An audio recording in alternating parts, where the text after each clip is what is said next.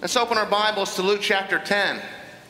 We conclude our series today on the encounters with Christ with Jesus' encounter, our series with Jesus' encounter with Mary and Martha. Did you know there is a wrong way to serve our Lord Jesus Christ, and there is a right way? There is a way that we could do it to honor our Lord, and in order for us to serve our Lord faithfully, it's going to require a balanced life. Our passage today will show us the right way to serve our Lord and the wrong way, and the balance that we must have, along with many other questions that we will be answered in our passage about how to serve our Lord. Luke chapter 10, verse 38 is where our passage begins. It's 38 through 42. And I'm going to read the text, and then we'll walk through it together, word for word, verse by verse. Now, as they went on their way, Jesus entered a village, and a woman named Martha welcomed him into her house. And she had a sister called Mary, who sat at the Lord's feet and listened to his teaching. But Martha was distracted with much serving. And she went up to him and said, "Lord, do you not care that my sister has left me to serve alone? Tell her to help me." But the Lord answered her, "Martha, Martha, you are anxious and troubled about many things, but one thing is necessary. Mary has chosen the good portion, which will never be taken away from her." Praise be the word of God. Now we begin here in the very first verse, and we're told this location from other passages in Scripture that is Bethany. We're told that now when he went on his way, Jesus entered a village. The name Bethany means house of the poor. We don't know if that's any indication of this particular neighborhood. It's just a name. There's no other description given. We know that Bethany is 2 miles east of Jerusalem. It's on the way from Jerusalem to Jericho. Anyone traveling that path would certainly go through Bethany. Jesus had been through Bethany many times as he traveled from northern Israel down to Jerusalem for the feasts and festivals. And we're told here that the next verse tells us there was a woman. Her name was Martha, and she welcomed him into her house. This is one of the few occasions where kindness is shown to Jesus in the Gospels. More often than not, when Jesus enters into a village, he's greeted with hostility because there are people who hate him. And it's fascinating that we could get this close to Jerusalem and find people who are welcoming him, because the closer we get to Jerusalem, the more hostile the people are towards Jesus. And here we are, just a stone's throw away from Jerusalem.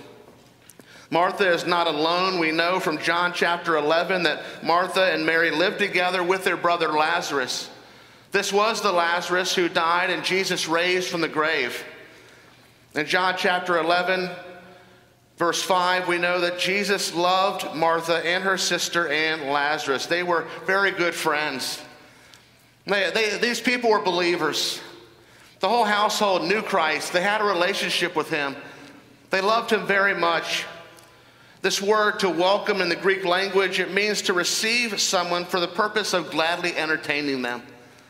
Jesus was welcomed into their home. They were glad to have him. The door was opened, and it was, "Jesus, please come in. Please come into our home. You are welcome here." Jesus goes where he's welcomed. And conversely, Jesus will also leave places where he is not welcome. Did you know that? In Luke chapter 8, we're told that Jesus healed a demon-possessed man that had many demons. And Jesus cast the demons into a bunch of pigs, and the pigs ran off the cliff and they died. And in Luke chapter 8, verse 37, we're told that the people in the surrounding area told Jesus, "Get out of here. We're frightened by you. We don't know what we just saw and what just happened, but you are not welcomed here." And the scripture says that Jesus left them and departed and went on his way. As I look at this point here, this very first point, that Jesus was welcomed in this home, I have to pause and ask the question, is Jesus welcomed in every area of your life?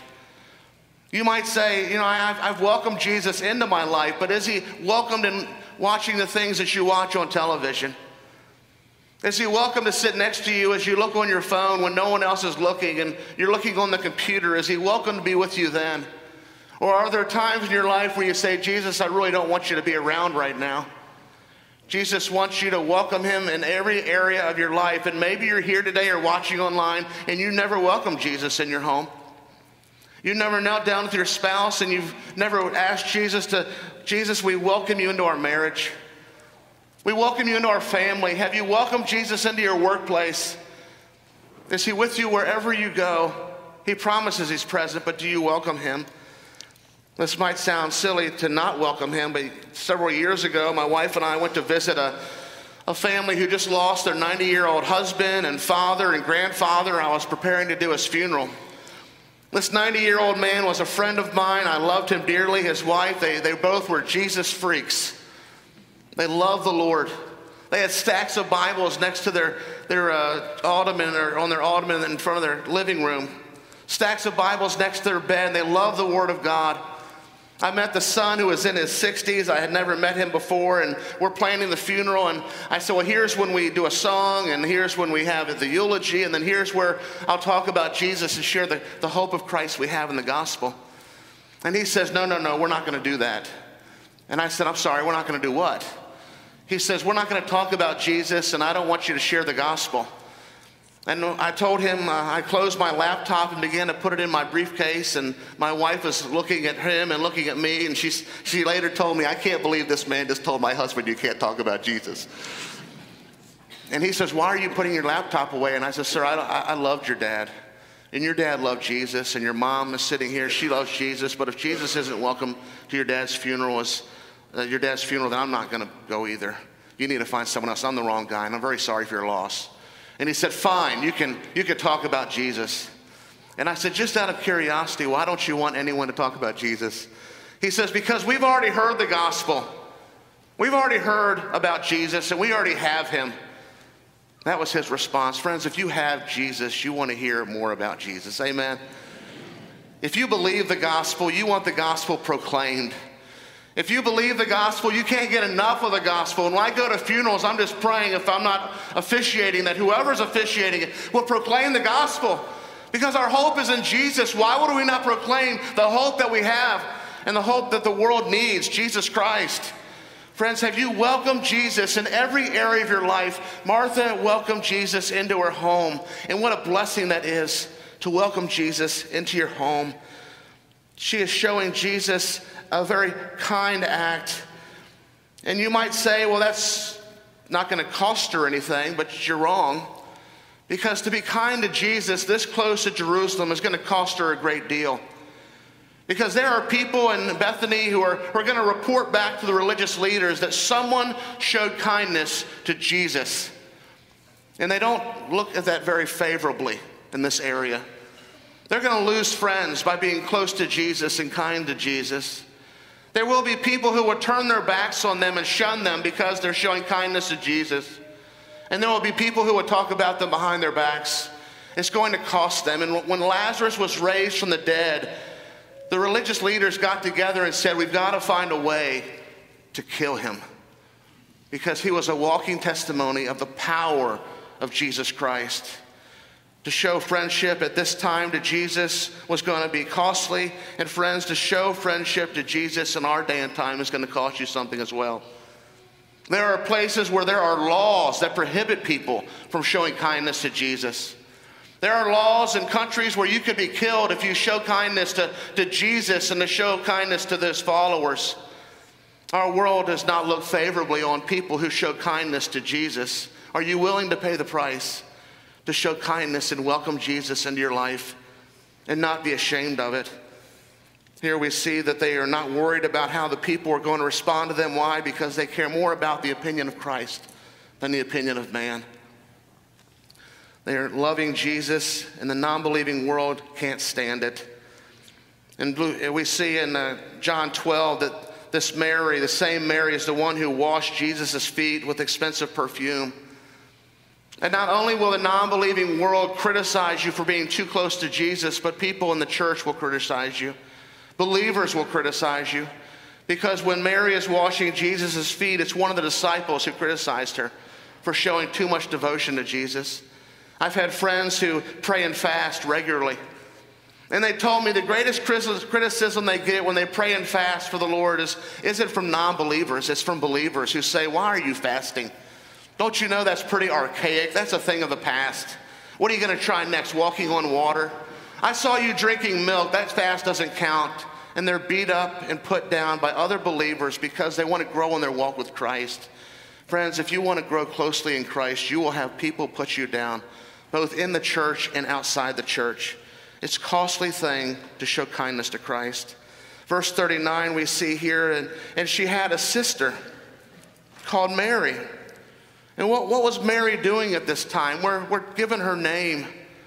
We're given her relationship in the family. She's a sister. And now we're told the action that Mary is doing in the house with Martha. Mary, who sat at the Lord's feet and listened to his teaching. Sitting is a posture given to a disciple, or for a disciple or a student to be learning from a rabbi. If a rabbi is in town and you sit at his feet, that means you're learning. To sit at someone's feet means you're taking it in. Class is in session. In Acts 22, verse 3, Paul tells us that he was educated at the feet of Gamaliel. He sat at his feet. And wherever you went to school would be an indication of where the people to whom you sat at their feet. When we are learning from the Word of God, we're sitting at the feet of our Sunday school teacher or a small group leader or the person preaching that day. And when you're sitting at the Bible and you're reading it for yourself, you're sitting at the feet of Christ. It's his word. When the word of God is taught and proclaimed, we're sitting together at the feet of Christ, learning from his word. We can all agree here that class can be in session. And you can be in class, but sometimes you can be distracted, can't you? That you can be in class, but just because you're in class doesn't mean you're listening. But the passage here tells us she was sitting at his feet and she was listening. That means she was focused primarily on the teachings and the words of Christ. She wasn't letting anything distract her. Her gaze was on Jesus. She was looking at Jesus. She was listening to every word he taught. She was focused, attentive. Mary adored and loved Jesus. She loved his company, his presence, and his teaching. Jesus' time was short. And here they have Jesus in their home. And Jesus is teaching. And Mary decided she would sit at his feet. She wasted no time to learn from the greatest teacher of all time. Friends, we could spend an awful lot of time sitting at someone's feet, couldn't we? That isn't the Lord's feet. We could spend an awful lot of time at the feet of our television. We could spend an awful lot of time on our news stations, and an awful lot of time at the feet of politics, entertainment, sports. But how much time do you spend in your day and in your week sitting at the feet of Jesus, reading his word, being taught by him, the master teacher? Friends, we don't ever commit enough time sitting at his feet. So many things could preoccupy us. The list is endless. Education, business, anything that will distract you. And this begs the question for all of us is how much time do you and I spend sitting at his feet learning? Do you take advantage of biblical teaching? Do you study the word for yourself? Are you involved in the Bible studies that are offered in this church or any church? There are great Bible teachers here. Great teachers throughout the week who teach the Word of God, and they study it, and they're committed to it. There's small groups and classes throughout the week and on Sunday mornings and Sunday nights. And Sunday mornings, we preach the Word of God. We see here that she sat and she listened. I've met many Christians over the years, and I meet them all the time in the grocery stores and checkout lines, and I just say, tell me about your walk with Christ. Are you a believer? Oh, absolutely. I love the Lord. I've known him for years. And I'll say, that's wonderful. Where do you go to church? I'm not trying to put them on the spot. I just love to know where believers are going to church around here. And some people will say, I don't really attend church that often. Well, how often is that often? Well, I really haven't been in years. Well, why haven't you been in years? Well, because I've been really busy lately. Friends, as believers, we are to sit at Christ's feet and learn from him and listen. This is a good thing. And now look what verse 40 introduces for us. A very negative word. You see this word here? This is but. We're told that Mary sat at Jesus' feet, and now we're going to be introduced by a big contrast. The camera angle is going to shift over to Martha now and tell us what Martha was doing. Now, obviously, the word but is going to tell us that she wasn't doing what Mary was doing. Obviously, the word but is going to tell us she was doing something different. Well, what was Martha doing? But Martha was distracted. Friends, to understand the significance of what's happening here, you need to know the meaning of this word in Greek. It does mean distracted. But there's another level of distraction here that this word in Greek conveys to us by a word picture. What this word distracted means in the original language for which it was written means to be dragged away. It means to be dragged off or to be dragged around as if by something else. So rather than sitting at the feet of the master and listening to his teaching, Martha was dragged away to do something else. I can remember as I was going over this passage over and over this week, a memory came to mind. And I was a brand new believer either at Daytona Beach or Panama City doing beach evangelism. I can't remember which beach it was because we went back and forth with Campus Crusade. And my friend and I were sharing the gospel with a young man who was standing at the long pathway, a walkway from a beach house to the beach. And our back is to the ocean. We're facing his house. There was a party going on, and he happened to be standing right along the sand. And I said, hey, man, we're from Northern Virginia, and we're here to share the hope of the gospel of Jesus Christ with people. Can we share with you about how you can have eternal life? And I kid you not, as we were talking to this young man, out of nowhere, his friend comes running up, and he put both hands on his arms, and he began to pull his friend away from us. And as if that action wasn't enough, his friend actually said, don't listen to a word they're saying. Let's go back up to the party. And he was literally dragging his friend 5 feet away from us. And I watched him go 10 feet away from us. And I prayed, Lord, please let us have this one. Please, Lord, let us share the gospel with this guy. And his friend, after about 15 feet away from us, pushed his friend off of him and said, hey, man, I want to go back and hear what they had to say. And I don't remember how it turned out. I just remember this man being dragged away from us. Friends, what is dragging you away from regular time, from sitting at the feet of the Lord through his word? What in this world, what in our own fleshly desires, what is the enemy using to drag you away from regular fellowship with the body of Christ, that we would sit under the teaching and preaching of the word of God? Is there something that's more important than that on a Sunday morning than to sit under the word of God as it's taught? What is dragging you away? Is it sports? Is it fatigue? Is it laziness? Is it a fear of something? Friends, my hope and prayer is that nothing would drag us away from sitting at the feet of Christ, that we would be so distracted by the things of this world that we wouldn't want to sit at his feet. And then that week turns into 2 weeks, and then a month, and then a year. And we're believers who just got dragged away. Well, the scripture tells us what could possibly have dragged Martha away. What could have been so much more important than having the master teacher in your house, under your roof? God in the flesh is in the living room teaching, and you decide you can't be in the living room because you've got something else going on. Well, here the scripture tells us, what was she dragged away by? With much serving. This word much is a quantitative. It's not just serving. She had a lot going on. Her calendar was pretty busy. She had a lot of things to do in a short time to do it. How could I go and sit at the master's feet? How could I go listen to his teaching? Because I've got things to do.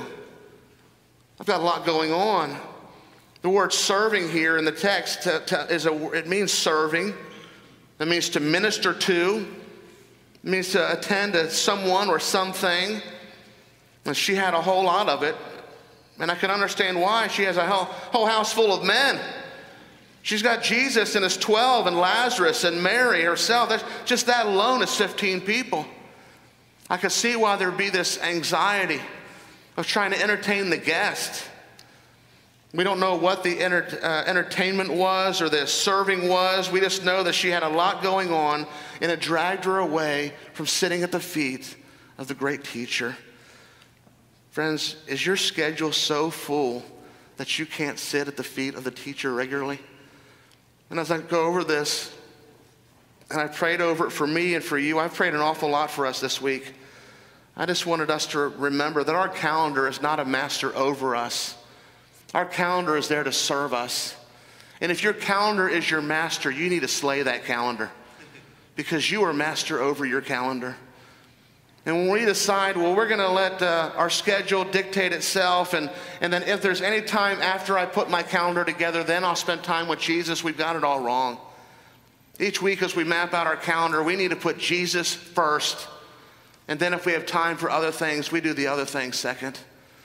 This week, I challenge you to put Jesus first in your calendar, because a calendar can be your master. And Jesus said in Matthew 6:24, no one can serve two masters.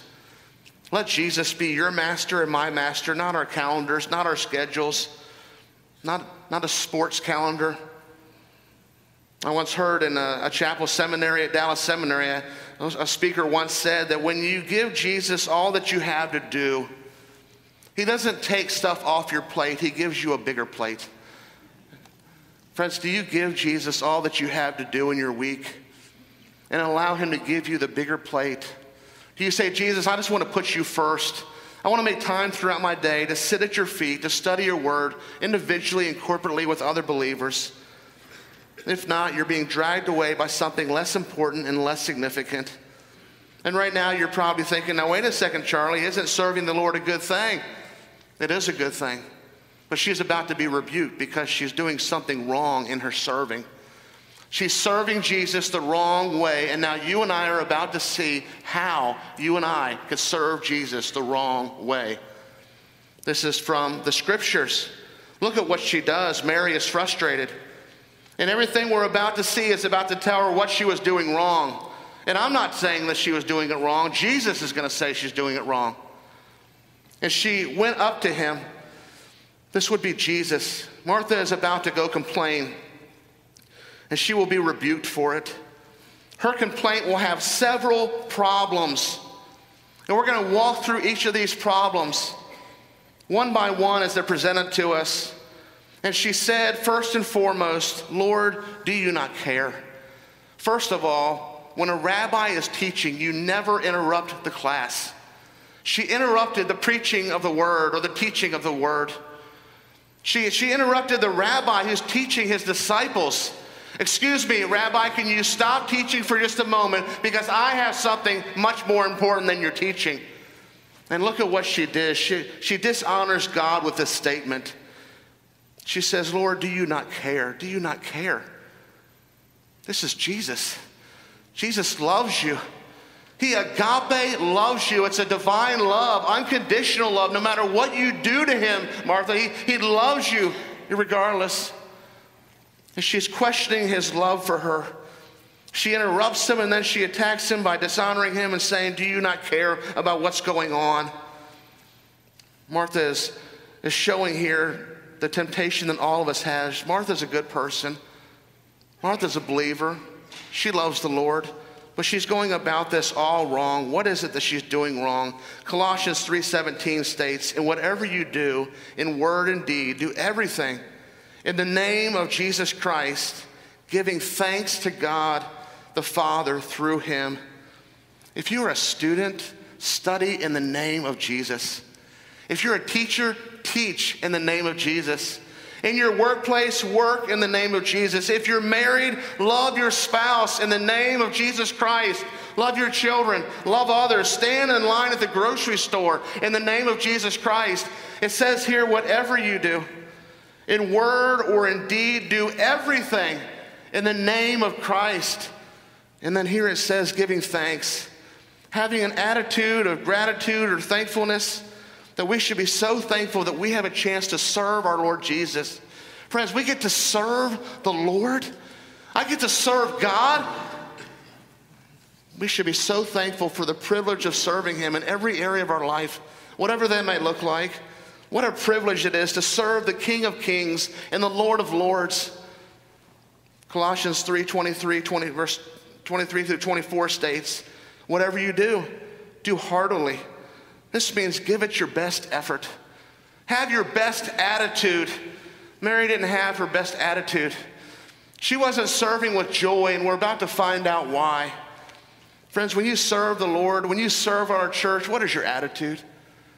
The Lord wants his people to serve him out of a heart of gratefulness, out of a heart of joy. And when we serve the Lord, with the privilege that it is, with joy and gladness and thankfulness, the Lord is honored. The rest of that verse in Colossians 3 through 23, whatever you do, do heartily, give it your best, as for the Lord and not for men, knowing that from the Lord you will receive the inheritance as your reward. The Lord is going to reward those who serve him. It doesn't matter if you're stacking chairs or changing diapers or greeting people at the front door, or maybe you're mopping up a mess in the back and no one else will know about it. The Lord knows about it. And he will reward you for it with an eternal reward. We are not to serve people for the applause of men and women, not to receive a reward from humanity. I don't want a pat on the back from people. I want to honor the Lord because the rewards will last forever. And then we're told in verse 25 of Colossians 3, for the wrongdoer will be repaid back for the wrong he has done. There is no partiality. Friends, you and I will both agree. There is nothing more beautiful than watching someone serve the Lord with a heart of thankfulness and joy, is there? And I'm so thankful for our greeting team and our ushers who serve the Lord with joy.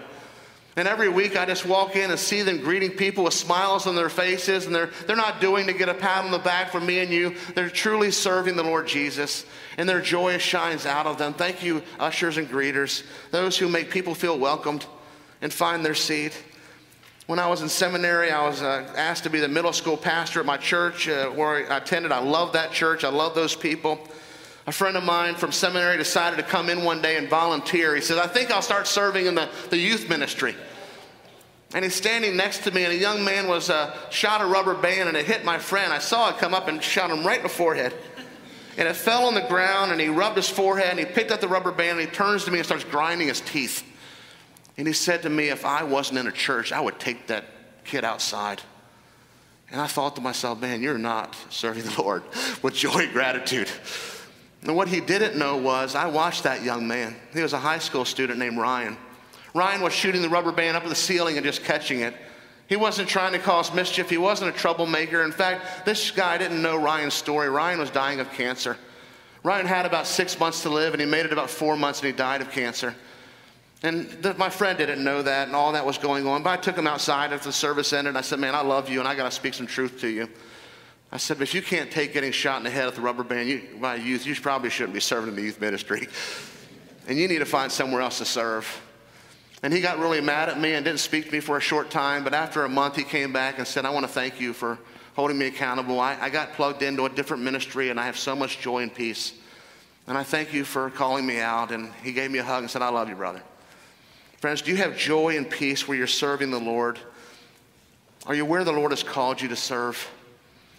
Next, we're told that she dishonors her family. She doesn't just dishonor the Lord with her complaint. She dishonors her family. Look at what she says.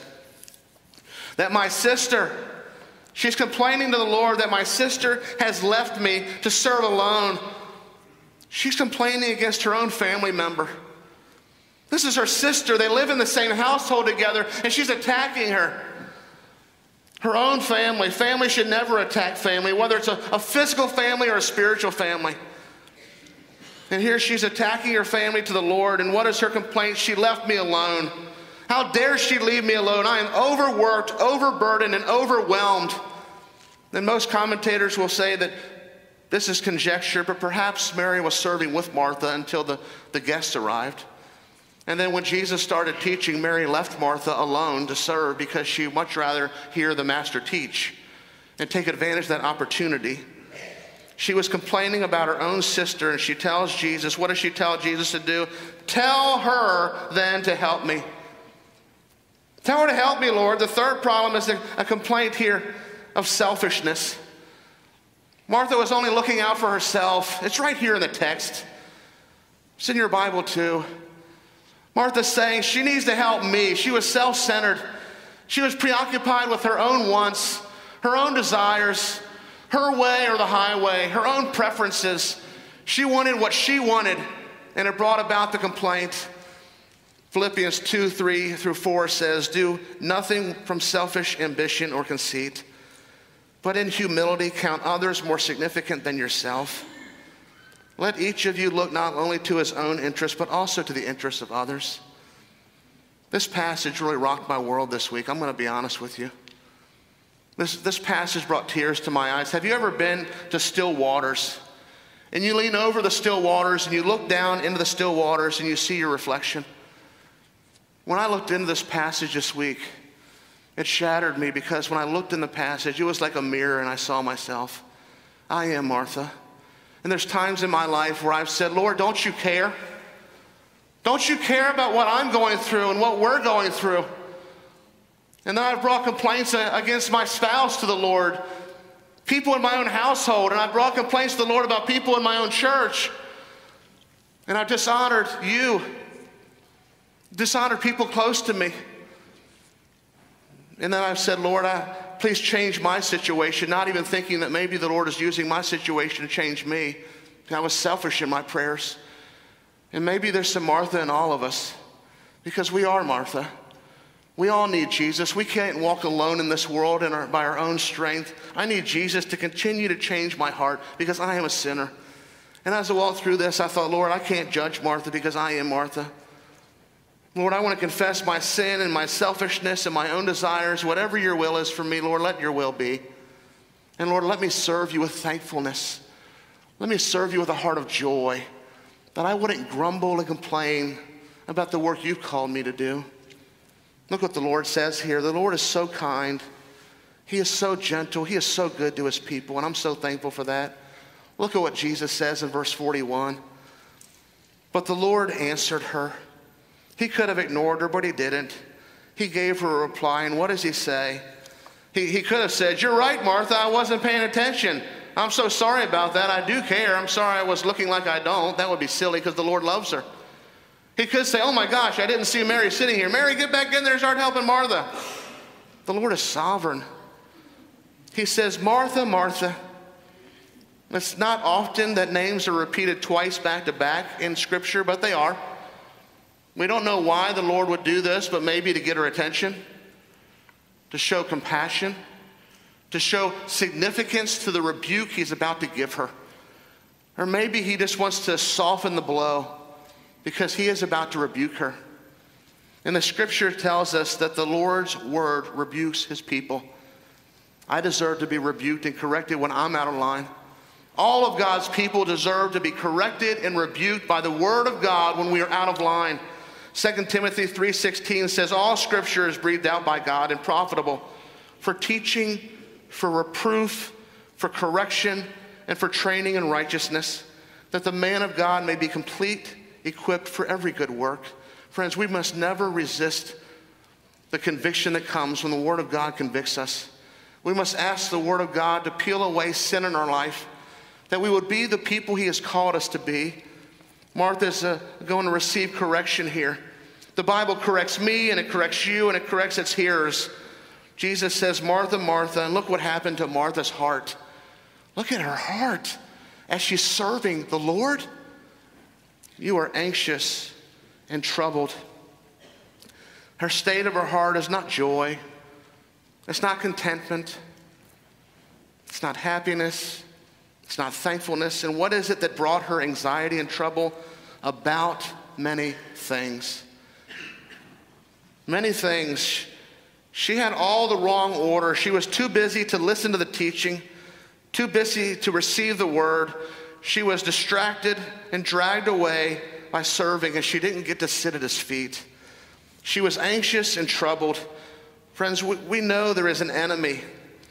The enemy, our flesh, and the world want us to not sit at the Master's feet, but want to keep us so busy and so distracted and so dragged away that we would never sit at his feet, because it's at his feet that we find peace and rest. It's at his feet that is the remedy for a heart of anxiety and trouble. Serving Christ does not bring the peace of Christ. Only being with Christ will bring the peace of Christ. And rather than being with him, she was working for him. Do you see the difference? The greatest warning and caution for all of us is that we could be very tempted to work for Christ and not spending time with Christ. She was anxious and troubled. And it's very tempting to be working in general and to stay very busy and not spending time with the Lord. And again, Jesus said, you are anxious and troubled about many things. She was doing it her way, not the Lord's way. And if you're doing it your way today, friends, how's that working out for you? The Lord has a better plan for you and for me. Is your heart anxious and troubled? Are you looking for peace for your soul? I have good news for you today. I have the solution for you today. Today is your lucky day. The answer is found in verse 42. How do we remove a troubled heart? How do we find peace? Look at what the Master Jesus says. But one thing is necessary. This word necessary means required to be done. There is one thing that is required to be done. Well, what is it, Lord? Please tell me. Well, Mary has chosen the good portion. Your actions and my actions are a choice. And at any given moment, we are doing what most matters to us. At any given moment, people do what they most want to do. And people who sit at Jesus' feet, sit at his feet because they most want to do it. And those who don't do it regularly don't do it because that is not what they most want to do. And here we see that spending time is a choice for all of us. And Martha wasn't spending it wisely. She wasn't making wise choices. But Mary made a different choice. And look at how long her reward will be according to Jesus, which will not be taken away from her. When God's eternal word is placed in his people, it will be with his people forever and ever. Why are we so distracted, friends, you and me, by the things that drag us away that are temporary, that are meaningless and insignificant, instead of pursuing the eternal word of God and sitting at the feet of Christ? Here I just leave you with several points to ponder or think about, 3 of them actually. Number 1 is this. This passage calls for a balance between being with Christ and working for Christ. Being with Christ is worship. Serving Christ is also worship. That we could be with him or we could serve him, and they are both worship. But we must first be fed by the Lord before we can serve the Lord. We must first be fed by the Lord before we can feed others with our love and service and kindness. If all we did was spend time in Bible study, if all we did was just get fed and go home and go to bed, but we're not serving anywhere in our lives, then we're out of balance. Are you living a balanced life? Are you not just sitting at his feet and learning from his word and serving? Or are you just sitting at his word? The order of our priorities should be this: Jesus, others, and then self. Is that the order of your priorities? The scripture tells us we are to love Jesus first, and then we put others above ourselves. Do you love Jesus first, and then you're putting yourself above others? Because that would be out of order. Are you loving yourself first, and then putting Jesus second or third? That is out of balance. It should be Jesus, others, self. We should never serve Jesus for the applause of others. We should serve Jesus for the applause of Jesus. And it shouldn't matter who sees us or recognizes us. In other words, friends, before you stand and serve, you are to sit and learn. And then after you sit and learn, you are to stand and serve. Ephesians 2:10 says, "For we are his workmanship, created in Christ Jesus for good works, which God prepared beforehand that we should walk in them." To walk here is to do life. That God has good works prepared for you and for me individually. And then we are to sit at his feet, to be charged up, to have peace and joy. And then from that peace and joy and gratitude of sitting at his feet, we go and do the good works that he's calling us to do. And then we go sit back at his feet again. Our church is growing, friends. Praise the Lord. The word is being preached and proclaimed. Lost people are getting saved. New families are joining us. We are very blessed. But as the church grows, it's going to produce new demands, new challenges. We're going to have growing pains. There's going to be areas where we need people to step in and fill in the gaps that the church's needs will be met. Last week, we started with opportunities of the week to put in the bulletin and our emails to help those who are new. You know, since last January, 13 months, we've added 70 new members to our church. Isn't that amazing? Let's give our new members a big hand. We're so glad you're here. We welcome you. And these opportunities of the week that we're trying to promote are to help and onboard our new members to get in our community, or maybe you've been a member for a while and you're not serving.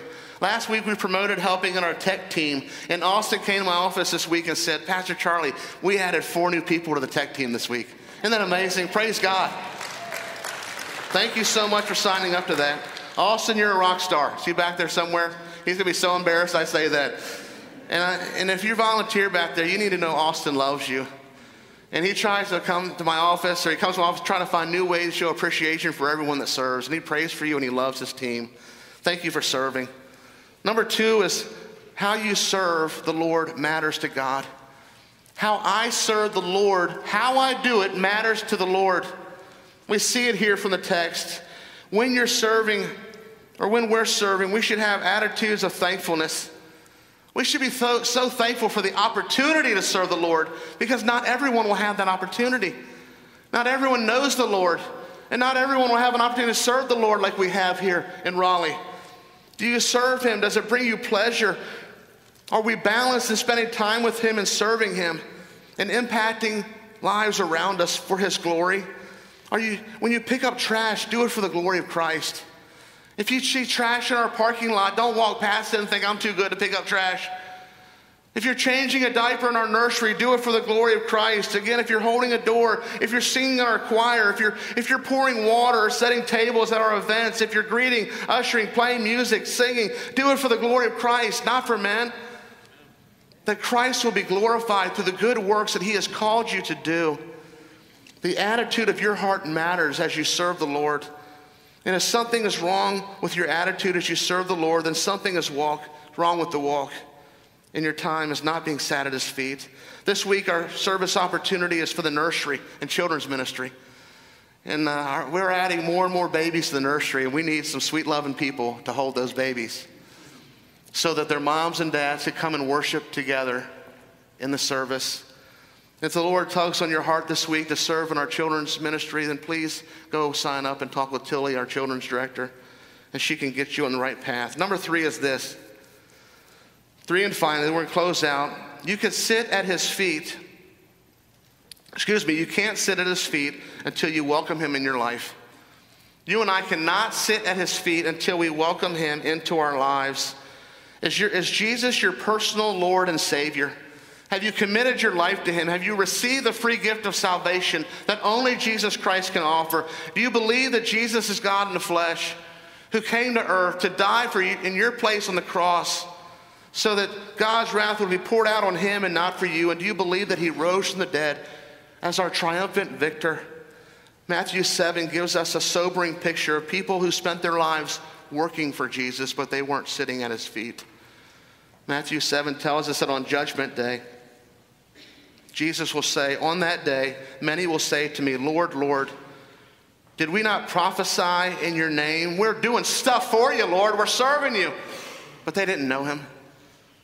We were doing mighty works in your name, and then I will declare to them, Jesus says, I never knew you. Depart from me, you workers of lawlessness. The Lord desires His people to sit at His feet and learn. And then after we sit, we stand and we serve. My challenge for you this week is to pray if you're not serving somewhere in the church, and ask the Lord to show you where you can serve. That we will sit together and learn throughout the week, and we will stand at different times throughout the week and serve Him. Let's pray. Father, I thank you so much for your word. Father, I thank you for the conviction it brought to my life this week, and I confess my sin before you. Father, let me not complain about the things you call me to. Let me have joy and gratitude. Let me not dishonor the Lord in my prayer time and dishonor my own personal family and my spiritual family. And Father, let me not be selfish in putting my ways and my preferences and my desires first. But let me live a life where Jesus is first, others are second, and I am last. And Father, we pray this in Jesus' name, amen.